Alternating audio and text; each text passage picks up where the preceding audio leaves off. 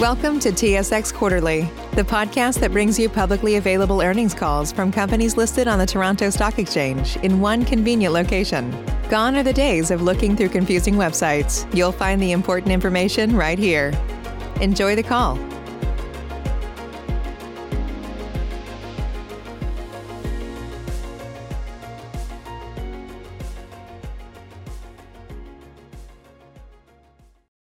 Good afternoon, everyone. Welcome to the Jamieson Wellness Conference Call to discuss the financial results for the fourth quarter and full year 2021. At this time, all participants are in a listen-only mode. Later, we will conduct a question and answer session, and instructions will be given at that time. Please be advised that the reproduction of this call, in whole or in part, is not permitted without written authorization from the company. As a reminder, today's call is being recorded. On the call today for management are Mike Pilato, President and Chief Executive Officer, and Chris Snowden, Chief Financial Officer and Corporate Secretary. Before I turn the call over to Mr. Pilato, please note that a press release covering the company's fourth quarter and full year 2021 financial results was issued this afternoon, and a copy of that press release can be found in the Investor Relations section of the company's website. Please note that the prepared remarks, which will follow, contain forward-looking statements, and management may make additional forward-looking statements in response to your questions. These questions do not guarantee future performance, and therefore undue reliance should not be placed upon them.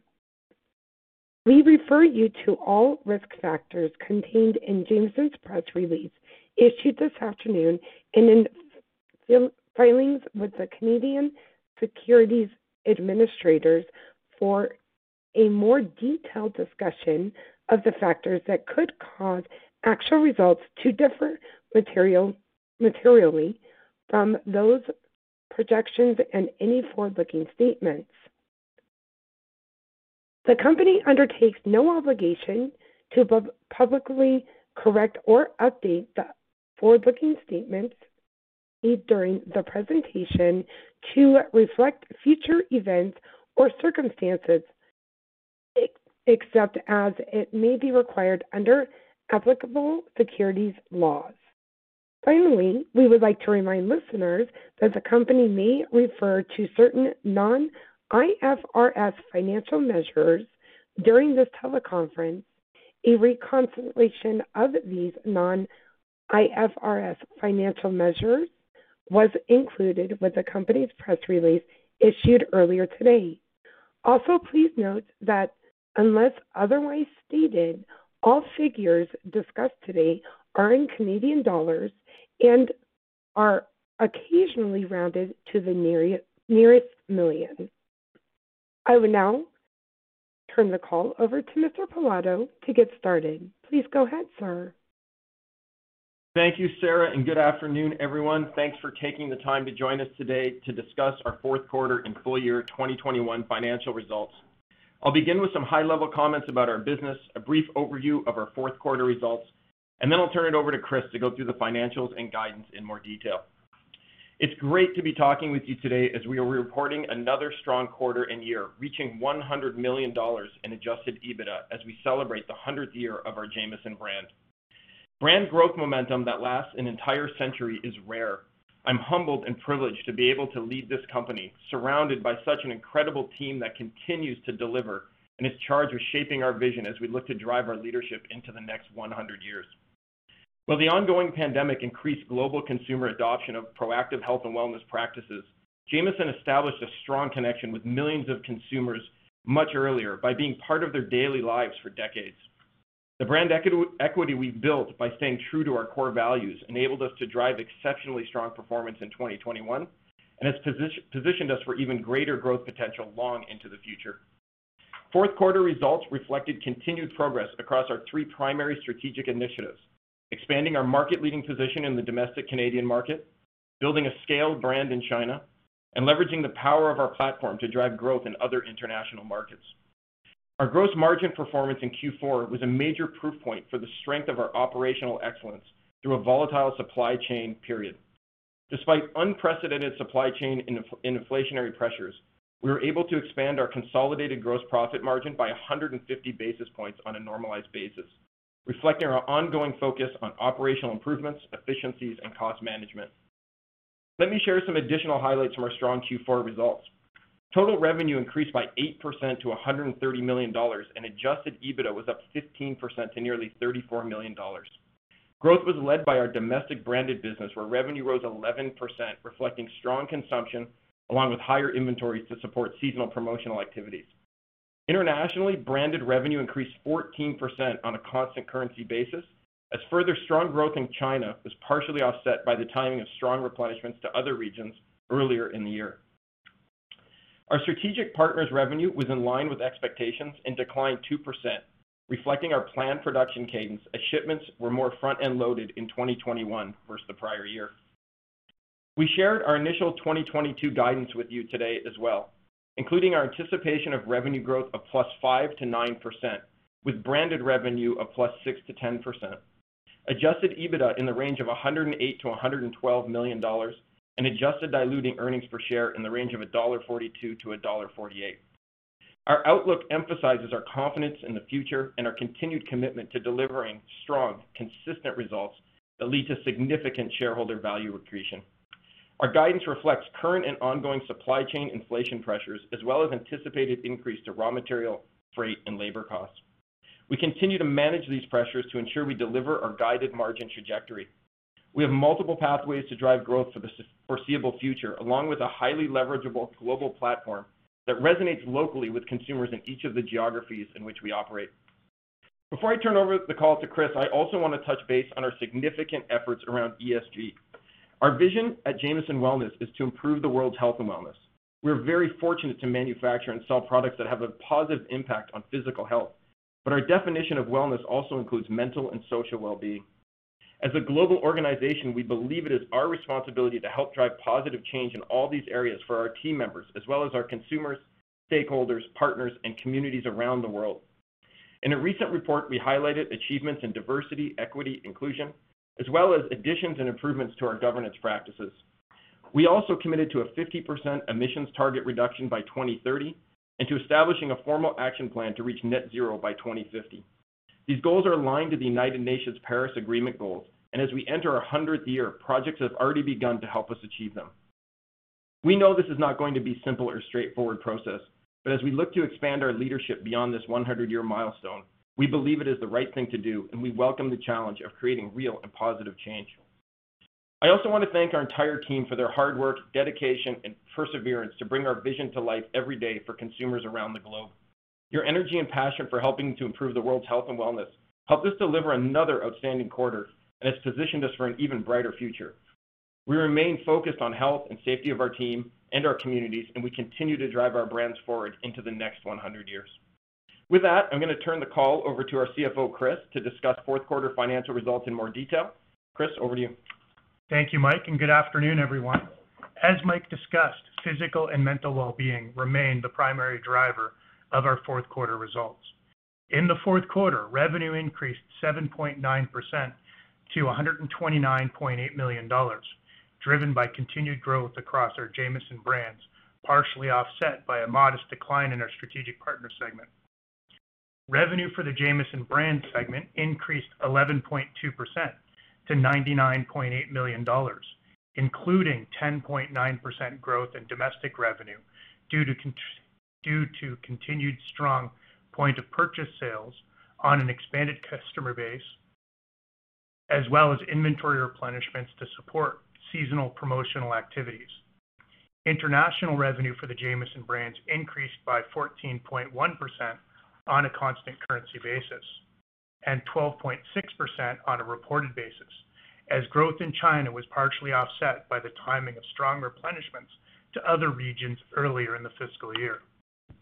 Revenue in our strategic partners segment decreased by 1.9% to $30.1 million, reflecting the timing of shipments and growth realized earlier in the year to smooth out the timing of demand on our manufacturing capacity.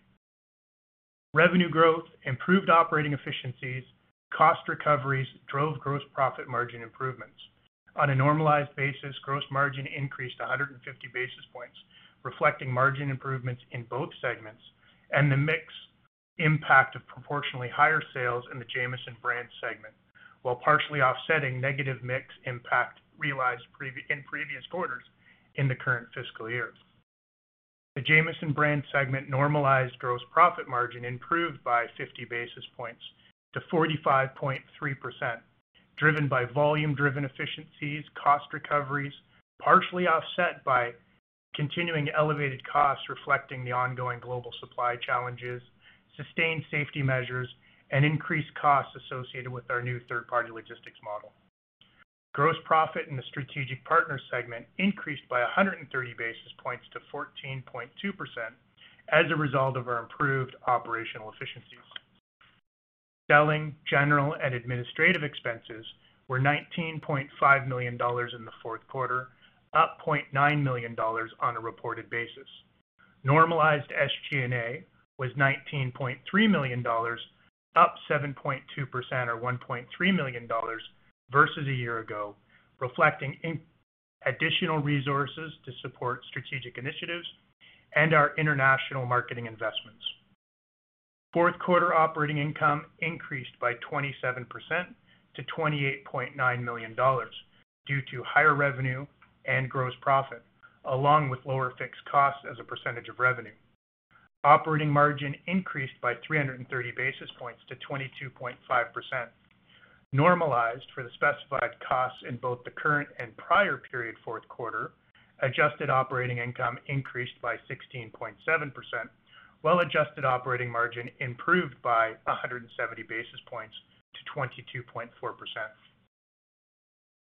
Reported EBITDA increased 26.8% to $32.2 million, while adjusted EBITDA increased by 14.9% to $33.8 million during the fourth quarter. Adjusted EBITDA margin increased 160 basis points to 26%, with gains in both segments reflecting general margin improvements as well as a positive contribution from the mix impact in our Jamieson brand segment. Net earnings of $20.2 million increased by 31.1% from a year ago due to higher revenue and improved margins. Adjusted net earnings, which exclude specified costs and foreign exchange, increased by 16.3% to $20.5 million. Our earnings per diluted share was 48 cents, and adjusted earnings per diluted share was 49 cents for the fourth quarter of 2021. A reconciliation of adjusted EBITDA, adjusted net earnings is provided at the end of today's press release announcing the fourth quarter results. Now turning to the balance sheet and cash flow. We generated $34.3 million in cash from operations during the fourth quarter, compared to $18.7 million in the year earlier. Cash from operational activities before working capital considerations of $24.5 million was 10.4% higher due to increased earnings in the quarter. Cash invested in working capital decreased by $13.3 million, driven by the timing of receivables and accelerated inventory purchases realized earlier in the fiscal year. Capital expenditures during the fourth quarter were $5.4 million, mostly related to investments made in our manufacturing and packaging to expand our production capacity. We distributed approximately $6.1 million in dividends during the fourth quarter, and we ended the quarter with almost $133 million in available cash and operating lines, with net debt of $142.4 million. Based on our strong cash position and earnings growth today, we have announced a dividend of 15 cents per common share for the upcoming quarterly distribution. Now turning to guidance, we are initiating our outlook for fiscal 2022 and anticipate the following. Net revenue in the range of $474 to $491 million, representing top-line growth of between 5 and 9%. This compares to $451 million in revenue for fiscal 2021, reflecting strong demand for our branded products, both domestically and internationally. Adjusted EBITDA in the range of between $108 and $112 million, representing 8 to 12% growth over fiscal 2021, reflecting higher volumes and margins realized from our expanding operating efficiencies, while we anticipate passing along pricing in all business segments to recuperate the impact of higher raw material prices, transportation, and other input costs. Adjusted earnings per fully diluted common share of between $1.42 and $1.48 represent almost 8 to 12% growth over fiscal 2021. Additionally, I would like to note assumptions to assist you in your modeling. We anticipate the Jamieson brand segment growth of between 6 and 8% in fiscal 2022, including 4 to 7% growth in our domestic brands, reflecting continued strong consumer demand on a higher post-pandemic baseline and the impact of retail replenishments throughout 2021, in addition to our continued focus on innovation and our 100th year anniversary marketing campaigns. International revenue growth of approximately 20% on a constant currency basis, driven by growth in China as we increase our local capabilities and brand investments in that market. In addition, revenue will continue to come from our existing markets as well as expansion across new geographies in our key regions.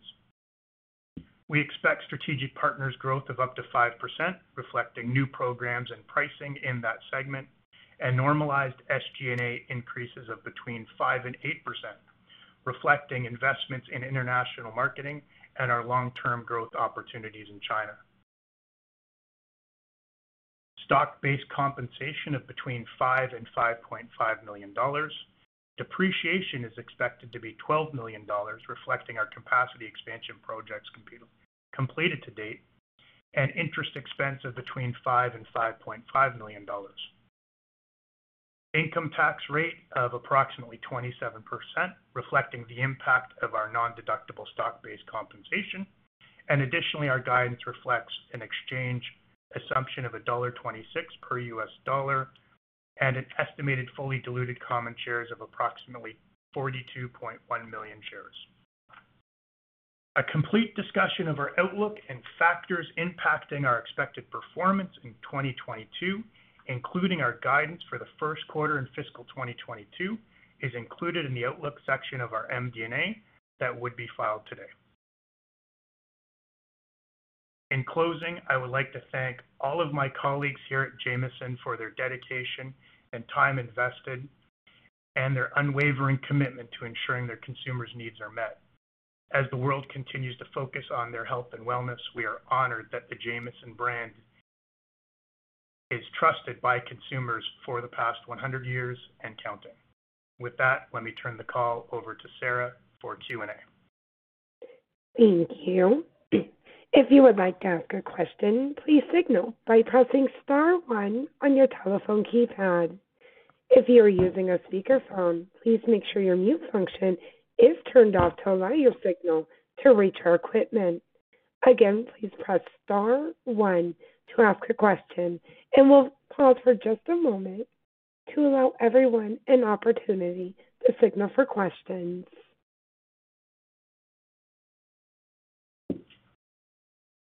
And we'll go ahead and take our first question from George Doumet with Scotiabank. Yeah, hi guys. Good evening. I want to talk a little bit about the international segment. So a really strong guide there, 20% for fiscal 22. Can you maybe tell us what that means for China? I guess maybe in terms of distribution or velocity. And Mike, can you maybe share with us what new markets you're planning to enter this year? Want me to go? Yeah, Chris will take it. Go ahead. Yeah. So with China being the largest of our international markets, there is a significant component of that 20% based on growth in China. As you know, we don't break that out specifically, but it does include some of the following factors: continued strong double-digit growth on cross-border e-commerce, continued penetration in the retail channel, as well as expanded club penetration, as some of our key customers are both expanding the number of locations in the market and as we expand to other club participants in the market. Okay, and maybe new markets that you guys plan on entering outside of China this year? Yeah, so we do have some new markets that we're planning to enter throughout the year. Some of them through Southeast Asia, working on some plans for a country like Vietnam, and also recently some approvals to get products into Mexico. So I would say those two are top of list and in the near term, George, and we've got plans for some others throughout the year that as they get more appropriate to talk about, hopefully we're able to do that. That's helpful, thanks. And Chris, you mentioned in your prepared remarks that we're investing a little bit of SG&A dollars to grow in China. I'm just wondering if you guys internally have the discussion to maybe invest more of those dollars, maybe at the expense of margins, to grow faster. Is that a discussion you're having, and maybe any color around there?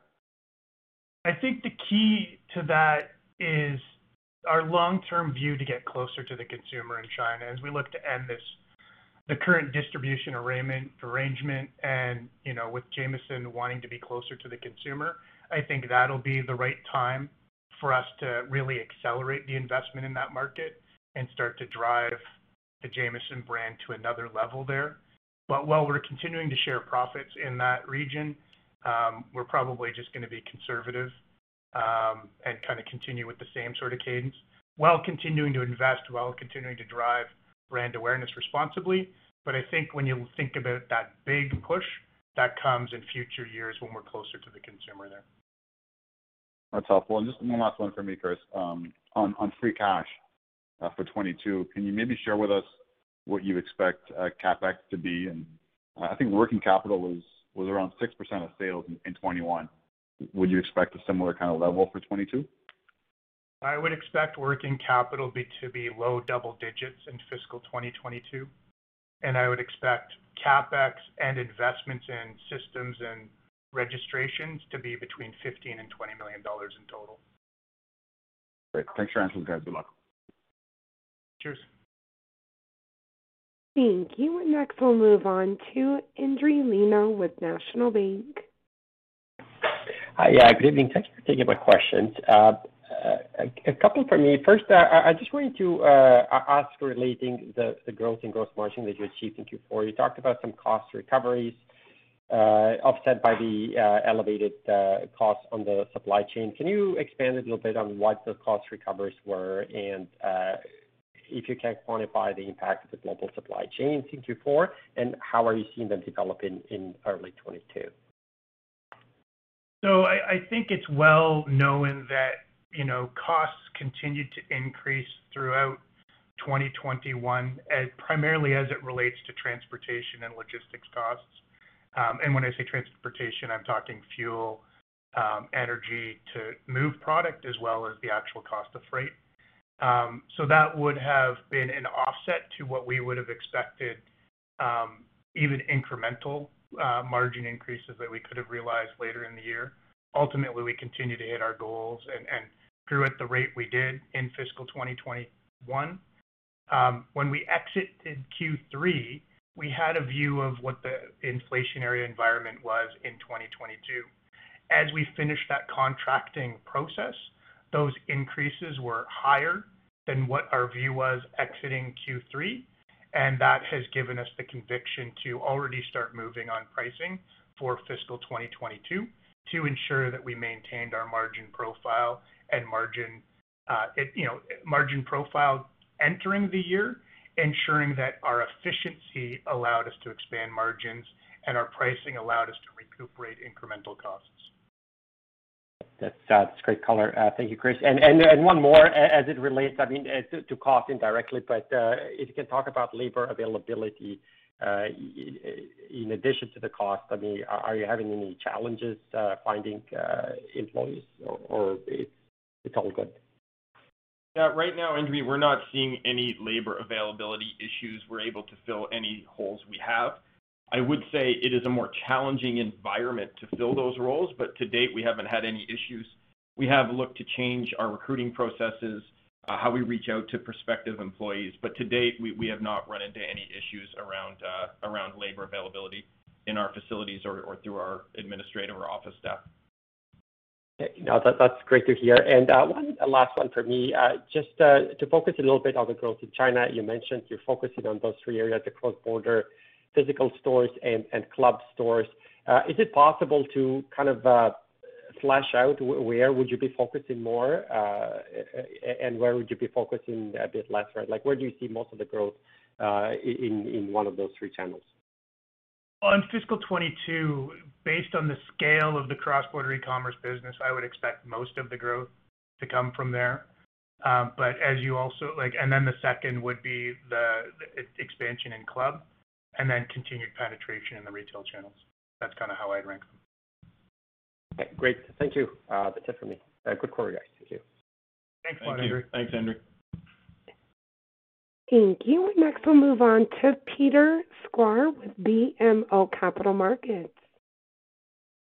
Yeah.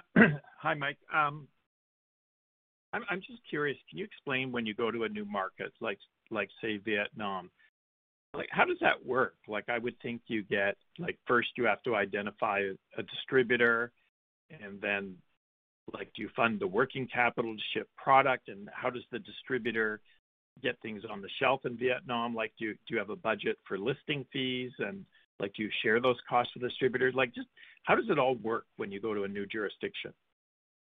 Yeah, so thanks, Peter. Good question. I mean, first of all, it starts with the consumer, right? So we have to focus on markets that we know our brand will resonate with, where consumers are looking for products like ours and high quality foreign brands like Jamieson. So it all starts there. We then look at the size of the opportunity and decide if that's a country with the right size of opportunity with a consumer that's interested in the brand. And from there, we look for a good partner. And we try to find really good distribution partners in every country we're in who have good distribution capabilities, have connections at retails or whatever channel it is that we're penetrating in that market. We partner with them to educate them on the brand. We provide them with marketing assets. And quite frankly, we move into a distribution agreement where they sell products and they fund their marketing programs based on their margins and set their retail prices based on what's needed in that country. And it's a real back and forth. I would say every partner, we have different relationships with different partners around the world, and how we support them all depends on how we're doing in market, how the consumer's reacting to our brand, and what we see the future opportunity being. So we do support some, but most of the spend, most of the marketing, most of the investment is done through the distributor and their margins. The only thing I'd add to that, Peter, is between the identification of the market and the selection of the distributor, there's also a regulatory analysis that we have to go through to ensure that we have the ability to sell or register products in that geography. And depending on the geography, that registration process can take years. So that would be the only step I'd add. Yeah. We typically have a marketing incentive as a trade program with each of these distributors, and that's typically between 5 and 10% of our wholesale price, so significantly lower than you would see in the domestic market. And then how does the distributor get the product on the shelf in the retail channel? Because people in Vietnam don't know the Jamieson brand. There's no brand equity there. So do they buy shelf allocation, or how do they do it? We would typically sorry, do you want to go on? No, go ahead. Yeah. Go ahead. So we would typically choose a distributor that already has relationships with pharmacies, and they would use those relationships to educate the pharmacist, and the pharmacist would use that information to identify the brand and provide those benefits directly to the consumer as a way to educate the consumer about both the brand and the benefits of the products that are on shelf. Yeah, and I would just say, Peter, it's no different than a new brand coming to Canada, right? Walk into a grocery store, walk into a pharmacy any quarter, and you're likely to see some new brands trying to make inroads in a country. It really is no different than that. It's just outside of our domestic market. Yeah, I know, but when a new brand comes to Canada, they pay a fortune, do you know what I mean, for listing and positioning, et cetera. Well, every market is different based on their consolidation, based on their market dynamics. That would all be worked into our pricing, worked into the financial model that the distributor has, and go from there. I mean, Okay, typically listing fees and the like are not as high in a HABA section or a pharmacy as they are in food. So in food, they're much higher. They are much different than they would be in categories. Yeah, that's a good point. Thanks. Switching gears, coming back to Canada, just like Mike and Chris, there were just a couple of comments, like you were talking about margins and you brought up promotional intensity. Has there been any change in your approach to promotions and the way you come to the market domestically? Maybe I was just imagining, but I was just kind of reading between the lines of what you commented a couple of times. No change. The market is still very competitive, retailer to retailer. We still have full, offensive promotional programs going on at all time to build our share, build our brand awareness and equity with the consumer, and drive sales. So no real change there. What we're referring to in some of our comments is just timing quarter to quarter, where you see some sales at the end of one quarter to set up for some promotions early in the next quarter. But nothing different in our promotional planning. We've worked with all of our customers domestically to plan out the strategy, the goals, and the promotional calendar for the year. Yeah, okay. And then just lastly, a lot of like food manufacturers in Canada, like they've really struggled in the fourth quarter on margin because, just COVID really disrupted their operations, with, absent employees and all the other side effects. Like, did you have trouble getting people in the plant? Like, by your margin, it looks like you weren't really having any difficulties, or any difficulties you did have, you were able to resolve. Yeah, we did not have any labor availability issues through the fourth quarter. I think you can see that in our results. As I mentioned earlier, it's getting a little more challenging to find people when we have open or vacant roles or need more people. We've had to change the way we recruit and widen our net, but we really have not had any real issues or outages to date. But we do track it daily, Peter, weekly. We track absenteeism, we track recruitment, churn, any measure in KPI that we can measure around that, we are on top of and making sure we're staying ahead of it as best we can. Yeah. Okay. Mike and Chris, thanks for your comments. Thanks, Peter. Thank you. Thank you. And once again, ladies and gentlemen, if you would like to ask a question today, you may do so by pressing *1 on your telephone keypad. And next we'll move on to Derek Lessard with TD Securities. Yeah, good afternoon, everybody. Congratulations on a good quarter. I was curious about the underlying domestic gains that you're seeing, and maybe get your thoughts on some of the drivers there, and maybe on what you think, or on the sustainability of those gains. Yeah, sure, Derek. Thanks for the question. I think it's a great question. It's one we've been answering for about the last 18 months, as the pandemic really accelerated our baseline of consumers and the adoption of consumers into this category. We've seen very consistent consumption and POS growth quarter after quarter after quarter, which is going on now, almost 2 years into this pandemic.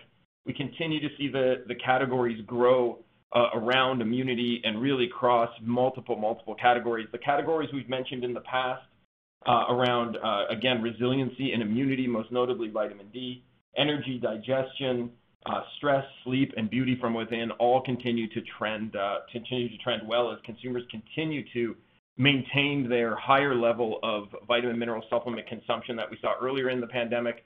New consumers that entered have stuck in the category, and those consumers have now started to expand their usage to multiple categories. So really no change to what we've been talking about. It just continues quarter after quarter to show the resiliency of this category through this time, and our belief that these consumers are now embedded in our baseline for years to come. Right. Thanks for that answer. And I guess just maybe one around the marketing spend. Any planned spend around things like centennial celebrations? Yeah, we definitely are focused some of our marketing on our centennial celebrations. If you've seen our new campaign, we have a new TV spot that hit the airwaves in January. It is all about Jamieson quality, the consumer's health and wellness journey from birth to senior ages, and it is all celebrating our 100th anniversary. So it's a fantastic spot. We've had great feedback on it, and it's the kickoff to our 100th anniversary campaign that you'll be seeing various things in market throughout the year on. Okay, that's it for me. Congratulations again. And also, sorry, one more thing, Derek, and that message and that campaign is also being picked up by our international partners as they also celebrate our 100th anniversary with the consumers around the world and our great heritage story. So that campaign is not just Canadian, it's gone global. Very good. Thanks. Thanks, Darren. Thank you. Thank you. And next we'll move on to Sabahat Khan with RBC Capital Markets. Okay, great. Thanks, and good afternoon. Just wanted to chat a little bit about kind of the free cash flow and the working capital. I think you answered part of this in George's question earlier, but it looks like the working capital and the CapEx has been kind of eating into your CFO over the last couple of years. Could you comment on, is that maybe partly higher cost due to the pandemic, some of the stuff that you've been incurring, and maybe over the next kind of 2-3 years, where do you see working capital going, and also where do you see kind of CapEx going? Should we expect it to kind of moderate now that you've made some of those investments? Just trying to get some color on sort of the free cash flow outlook, as we exit the pandemic. So when we go back to 2020 and 2021, we really accelerated raw material purchases through both of those years to ensure that we had the breadth and quantity of supply to ensure we met our consumers' needs. So we are exiting 2021 with a significantly higher inventory balance than we would expect during normal operating times. We have not planned for that to go away in 2022. We expect that inventory will normalize by the end of 2023, and as such have planned kind of a modest growth of low double digits of working capital in fiscal 2022. I would expect our working capital growth to be very close to our revenue growth on the typical year. So that's what I would plan long term. You're going to see some bumps in the next 2 years as the pandemic winds down, and as we unwind that incremental inventory, you'll see some positivity, likely not until 2023, but it could come at the end of 2022. We're not forecasting at this point in time. When we get better visibility, we will. When we talk about investments in capacity and CapEx, when we look at our investments this year, that $15 to $20 million that I talked about is pretty evenly split between completing our capacity expansion projects that are currently underway that set us up through with capacity needed into 2025 and 2026, and then also split between some system improvements, both from a supply chain system perspective and from an ERP perspective over the next couple of years. So I would expect to continue to see at least mid-double digits, like mid-teen investments in those types of costs, whether it be registrations, IT costs, into fiscal 2022 and 2023. That should be done by the beginning of 2024, and at that point in time, I would expect lower double digits investments in both CapEx and system costs on a combined basis. Okay, great. Thanks for that color. And then on the China commentary earlier, it sounds like the cross-border is still going to be a major growth driver.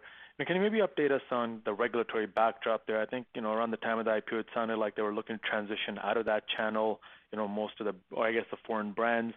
Where do we stand on that today? And, is there any update, the licensing process that we were talking about a few years ago, is that still kind of a major part of the China story, or is, cross-border is probably, where you can probably do most of your sales for a while? Just want to understand if there's still some shifting in the regulatory backdrop. So that must have been a misconception, because we've always planned that cross-border e-commerce would be a significant portion of our business in China. Where we believed we could create some differentiation was through our registrations and less international competition in the domestic, both brick and mortar and e-com channels. So yes, we continue to register, we continue to get registrations, and we continue to penetrate those markets. But with the pandemic, I think in general, with the lower retail foot traffic in those stores, we've been slower to increase our distribution until we know the traffic's there to support the investment to get into that channel. Okay, great. And then just on the last one, sort of on the domestic market, in terms of looking forward, is there, I guess, when you look at the competitive backdrop, is this more doing more with kind of the shelf space you have, or do you still see opportunities for whether it's shelf space gains, market share gains, and maybe with that, if you can comment on sort of the competitive backdrop, particularly given all the focus on this space through the pandemic? Yeah. Thanks, Saba. So, the competitive marketplace remains competitive. Like every category in consumer goods or in the channels in which we play, it is a competitive category. With that being said, we continue to expand our leadership. We continue to expand our market share. We continue to grow this business at rates above market, and we're quite proud of that. And we see a long-term plan to continue doing that. One of our strategic pillars for the long term is to continue to build the domestic business at or above historical growth rates. And we really see it coming in a few places. One, our continued investment and understanding of the consumer here and our investment in marketing, ensuring we're getting bigger and stronger ROIs on that investment year in and year out and converting more consumers to our products and getting them to be more loyal to our products over time. Two, our continued focus on innovation and bringing new news to the consumer and ensuring we're bringing good innovation to the consumer that sells off the shelf. And three is continue to increase our shelf presence, be it more space in stores we're in or out of section placements and display, or new distribution in channels where we still have upside to gain shelf presence with more products or quite frankly, listings of the vitamin category in some channels that are not as penetrated in the category. So I think all of those are still in play. All of those have been working for us for the last few years, and we continue to have those as pillars for growth into the future. Great. Thanks very much for the color. Thanks, Saba. Thanks, Saba. Thank you. And next we'll take Ty Collin with 8 Capital. Hi, thanks for taking my question. Chris, I think you mentioned taking additional pricing as part of the 22 EBITDA guide. We've seen some high-profile cases of retailers starting to push back against price increases. I'm just wondering, is there any risk of meeting resistance from your retail partners in 22, and just how have those conversations been going so far this year? Yeah, thanks. It's Mike. I'll take that. So, yeah, we're not going to comment on what other companies are going through. We don't understand the details of it. What I will say is we have a track record of protecting and growing our margins over time and recovering costs that hit us that are I would say material and structural in nature and justifiable in nature. And we will continue in the future to ensure that we protect those margins. And when it comes to having to protect and pass on those costs, we will do it. Every time you do a price increase, it is challenged by retailers. It is never an easy thing to do. But when it's justified, it's fact-based, and we have good backup to support that. I think our track record shows that we're able to successfully get those price increases in. We're able to get them passed through, and we're able to protect our margins. And our plans for that continue into 2022 and into the future whenever we need to do this. Okay, appreciate that color. And just sticking on price for a moment, could you characterize how your competitors have adjusted their pricing relative to what Jamieson has done so far? Have you sacrificed any relative value to defend margins, and do you anticipate that your competitors will ultimately follow you step for step in 2022? Well, I'm not going to get into specifics of what competitors are doing in the pricing market. It's their story to tell. What I can tell you is our consumption continues to be strong. Our leadership continues to expand, and we continue to see growth in the domestic market. We're quite pleased with where the last price increase landed, how it was reflected in market, and how the competitive environment reacted. As the market leader, it is normal for the market leader to lead on pricing, and that is what we will continue to do as the market leader here in Canada. Thanks, guys. That's it for me. Congrats on the quarter. Thank you. Thank you. Thank you. And lastly, we'll move on to John Zamparo with CIBC. Thanks. Good evening. I wanted to follow up on the pricing and inflation topics as well. And you mentioned you took pricing in 21. You'll look to take pricing in 22. Is that a reflection of cost increases across all categories? Because you've mentioned in the past that you can typically lock in ingredients costs for a longer time period. So is the second price increase really a reflection of what you're seeing on transportation and logistics costs, or are you seeing ingredients costs increase as well? If you could just help us better understand the COGS profile. So every year we have a process, well, an ongoing, I shouldn't say every year, we have an ongoing process to assess all costs in our manufacturing process, be it ingredients, components, labor, all the things that you're talking about, John. And we assess, how much is structural, how much is temporary in nature, how much do we think this impacts us in the short term and the long term, and how much cost recovery do we need to put in the marketplace through pricing. It really is an all-encompassing perspective that we look at before we were to make a decision. From year to year, you'll see different ingredients increase. So on the last price increase, we saw some ingredients that are different than some of the ones we're seeing this time. And that's just the ebb and flow of a very complex category with hundreds of ingredients that we buy. It really ebbs and flows by year, by source, and by what's going on in whatever geographical area that it's coming from. So it really is not is black and white, is this goes up or that goes up. It's a really all-encompassing process that we take. We then apply price elasticity models to it and determine how do we pass this through? Do we spread it out across the whole portfolio? Do we target the SKUs that are impacted directly by the ingredients going up? How do we maintain what's our competitive position in the marketplace on those subcategories?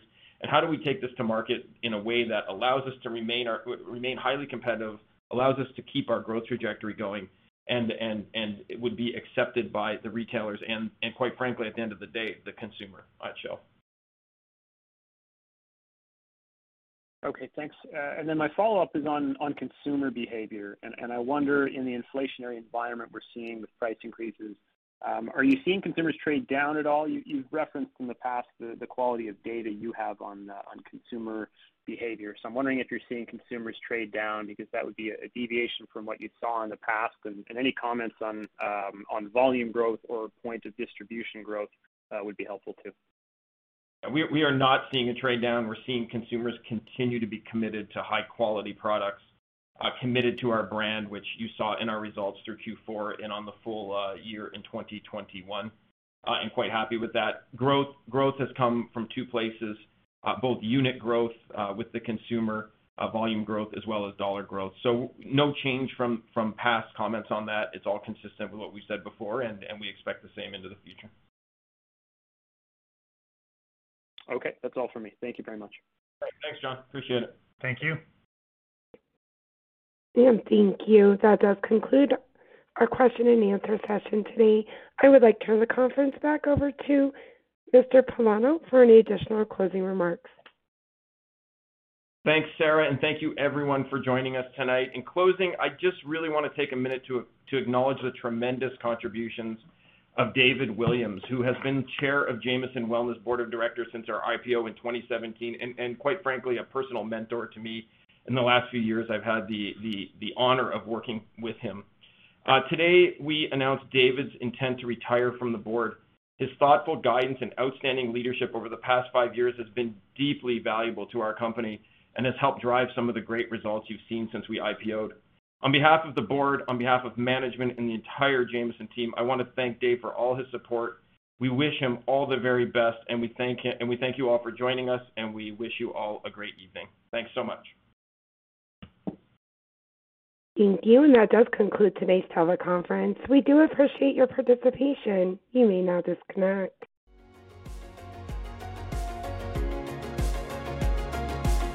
Thank you for listening to TSX Quarterly. If you enjoyed the cast, remember to leave a good rating.